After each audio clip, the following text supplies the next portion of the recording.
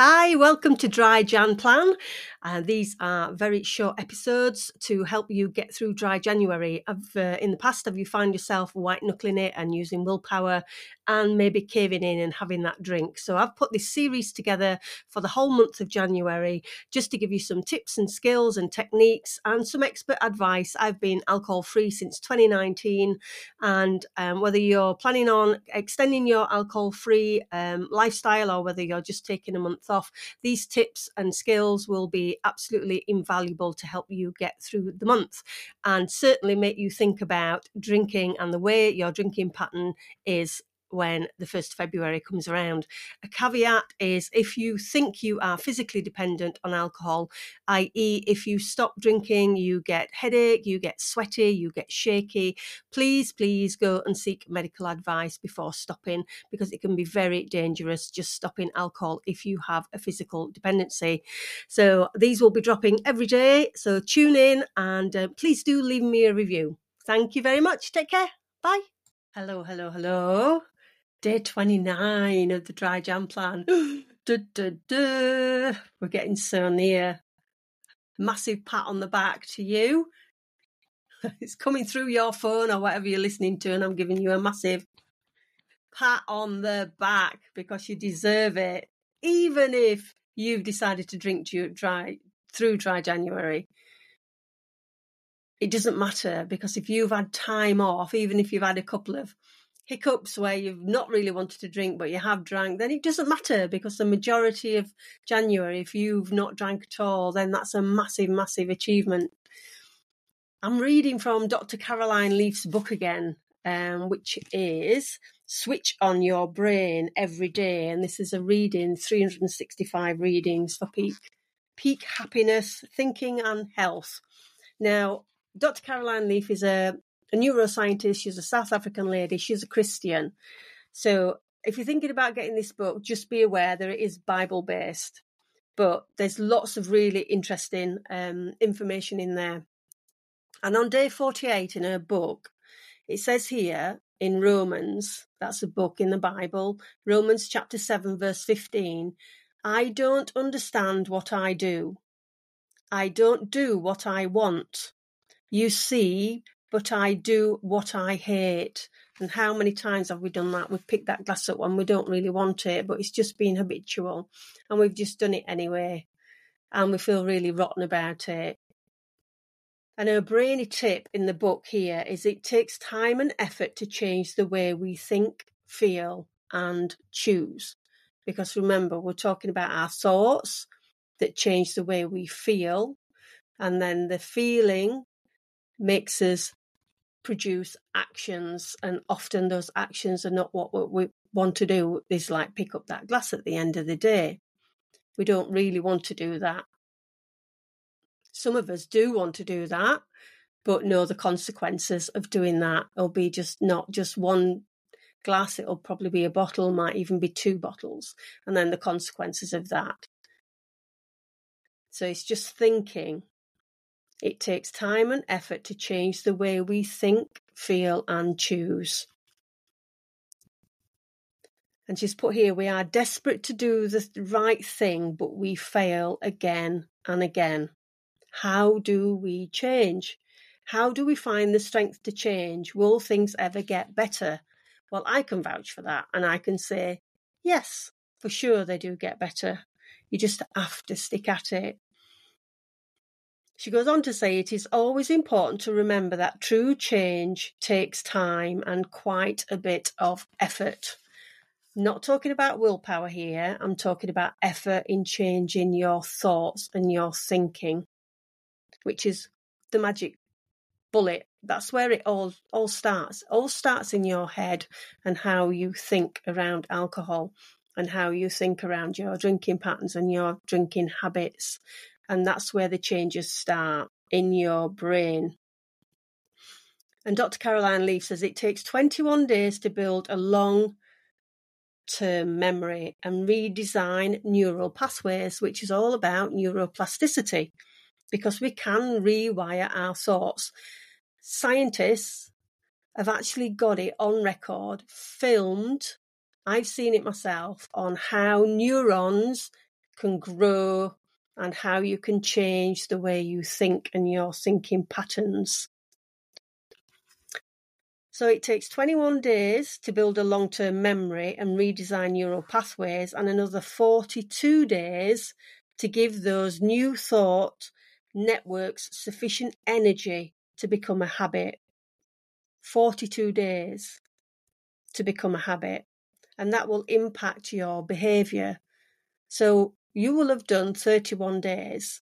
So if you want to carry on, be rest assured that your neural pathways are changing the way you are thinking. And 42 days it takes for a new thought network to have enough energy to change your actual habit, and that will impact your drinking behaviour. So most people give up after only 4 or 5 days because they don't know or understand the science behind effective lasting change. But this doesn't have to be you. Absolutely doesn't have to be you. So don't give up and run the race. And is it a race? Maybe it is a race, maybe it's not a race, but you've got to do you and what you think is best for you. But if you want long-lasting change around your drinking patterns, then she's saying it takes 42 days to build the neural pathways and actually build up that energy to change habits. And then she's put for at least 63 days. So you've got to keep running that race, as she says, for 63 days. So we've gone from 21 days to build long-term memory to 42 days to give new thought networks sufficient energy to become a habit, and then 63 days to run the race and keep making those changes. And keep reminding yourself that observable change takes up to 63 or even 84 days. And with each day that passes, the structure of your brain is being transformed for the better. Now, I can vouch for the 84 days because when I decided to take a break, it was 30 days to start with, and then it was another 30 days, and then it was another 30 days. And I've heard so many people say it, and it happened to me around the 90-day mark. Something shifted for me. Now, I'd not been using willpower. I've used some willpower, but I'd been learning from books, listening to podcasts, being in communities, talking with like-minded people, and really rewiring my thoughts around alcohol. And around about 90 days, it was like something clicked. There's like a switch clicked in my head. And it became much easier. And I thought, I've done 3 months. I want to do another. Not biting my knuckle, white knuckling it. That's the word I'm looking for. I wasn't white knuckling my way through. I was just thinking, you know what? I'm just going to push it a bit more and see what happens. I'm going to push it a bit more and see what happens. I'm going to push it a bit more and see what happens. And here I am, well over 4 years now. I gave up in October 2019 with no desire for a drink whatsoever. Do I still think about alcohol? My husband still drinks, and I see it and I smell it around, and I see other people drinking when we go out. But I've just completely lost that desire to drink. And if you are in that camp of not wanting to drink, that is like, the goal really is just not to desire drink. And if you go back into my episodes and look at the 4 A's, which is asleep, awake, aware, and alive, that is all about the different levels that we're at where our drinking's concerned. And I am at the alive stage where I don't even, it's so unconscious in my mind that it's just, my brain's been rewired so much that it's deep in my unconscious that I'm a non-drinker, that I don't drink. And I don't even have to think about it anymore. So go back and listen to that if you're interested in where you are on the 4A spectrum. I would really encourage you to do that. So think about the 21 days, the 42 days, the 63 days, the 84 days, and decide where you want to be. Do you want to carry on after the 31st of January, which is only 2 days away? Oh, 2 whole days away. And just make that decision on where you're going to be. My friend, who I met through the wellbeing charity work that I volunteer at, she has decided that she's going to keep going. And one of the other ladies on the course as well, who actually couldn't get into my course, she'd not done the pre-work beforehand. You have to register and just come to a taster session, and she hadn't done that. So she couldn't come to Sober October that I ran. So she just did it on her own. And amazing. This is a lady that was drinking a couple of bottles of brandy a week. And she just immersed herself in educating herself around alcohol. And then eventually came to the January 30 days that we've been doing, and just carried on. And is just, amazed, feeling great. She said she's got an appetite for sugar and she's eating everything in sight at the minute, but that's okay. That's okay. If she wants to address that later on down the line, then fine.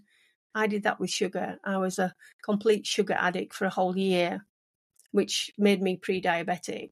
So I had to think about my health and actually address that, which I have done. And I've got a much healthier relationship. That doesn't mean to say I don't have sugar, because I still do. But I have a much healthier relationship with food than what I did when I stopped drinking. So if you've turned to, sweet things as a substitute for not having the alcohol, then don't worry about it. The important thing is the toxicity of the alcohol has completely gone out of your body now. And all you're doing now is rebalancing all those chemicals, because your body was relying on those chemicals that were being released when you drank alcohol. So you're in that rebalancing stage at the minute, and you will continue to be in that rebalancing stage if you move forward into February without alcohol. So hope you enjoyed that, and I will see you again tomorrow, day 30, and take care. Bye-bye.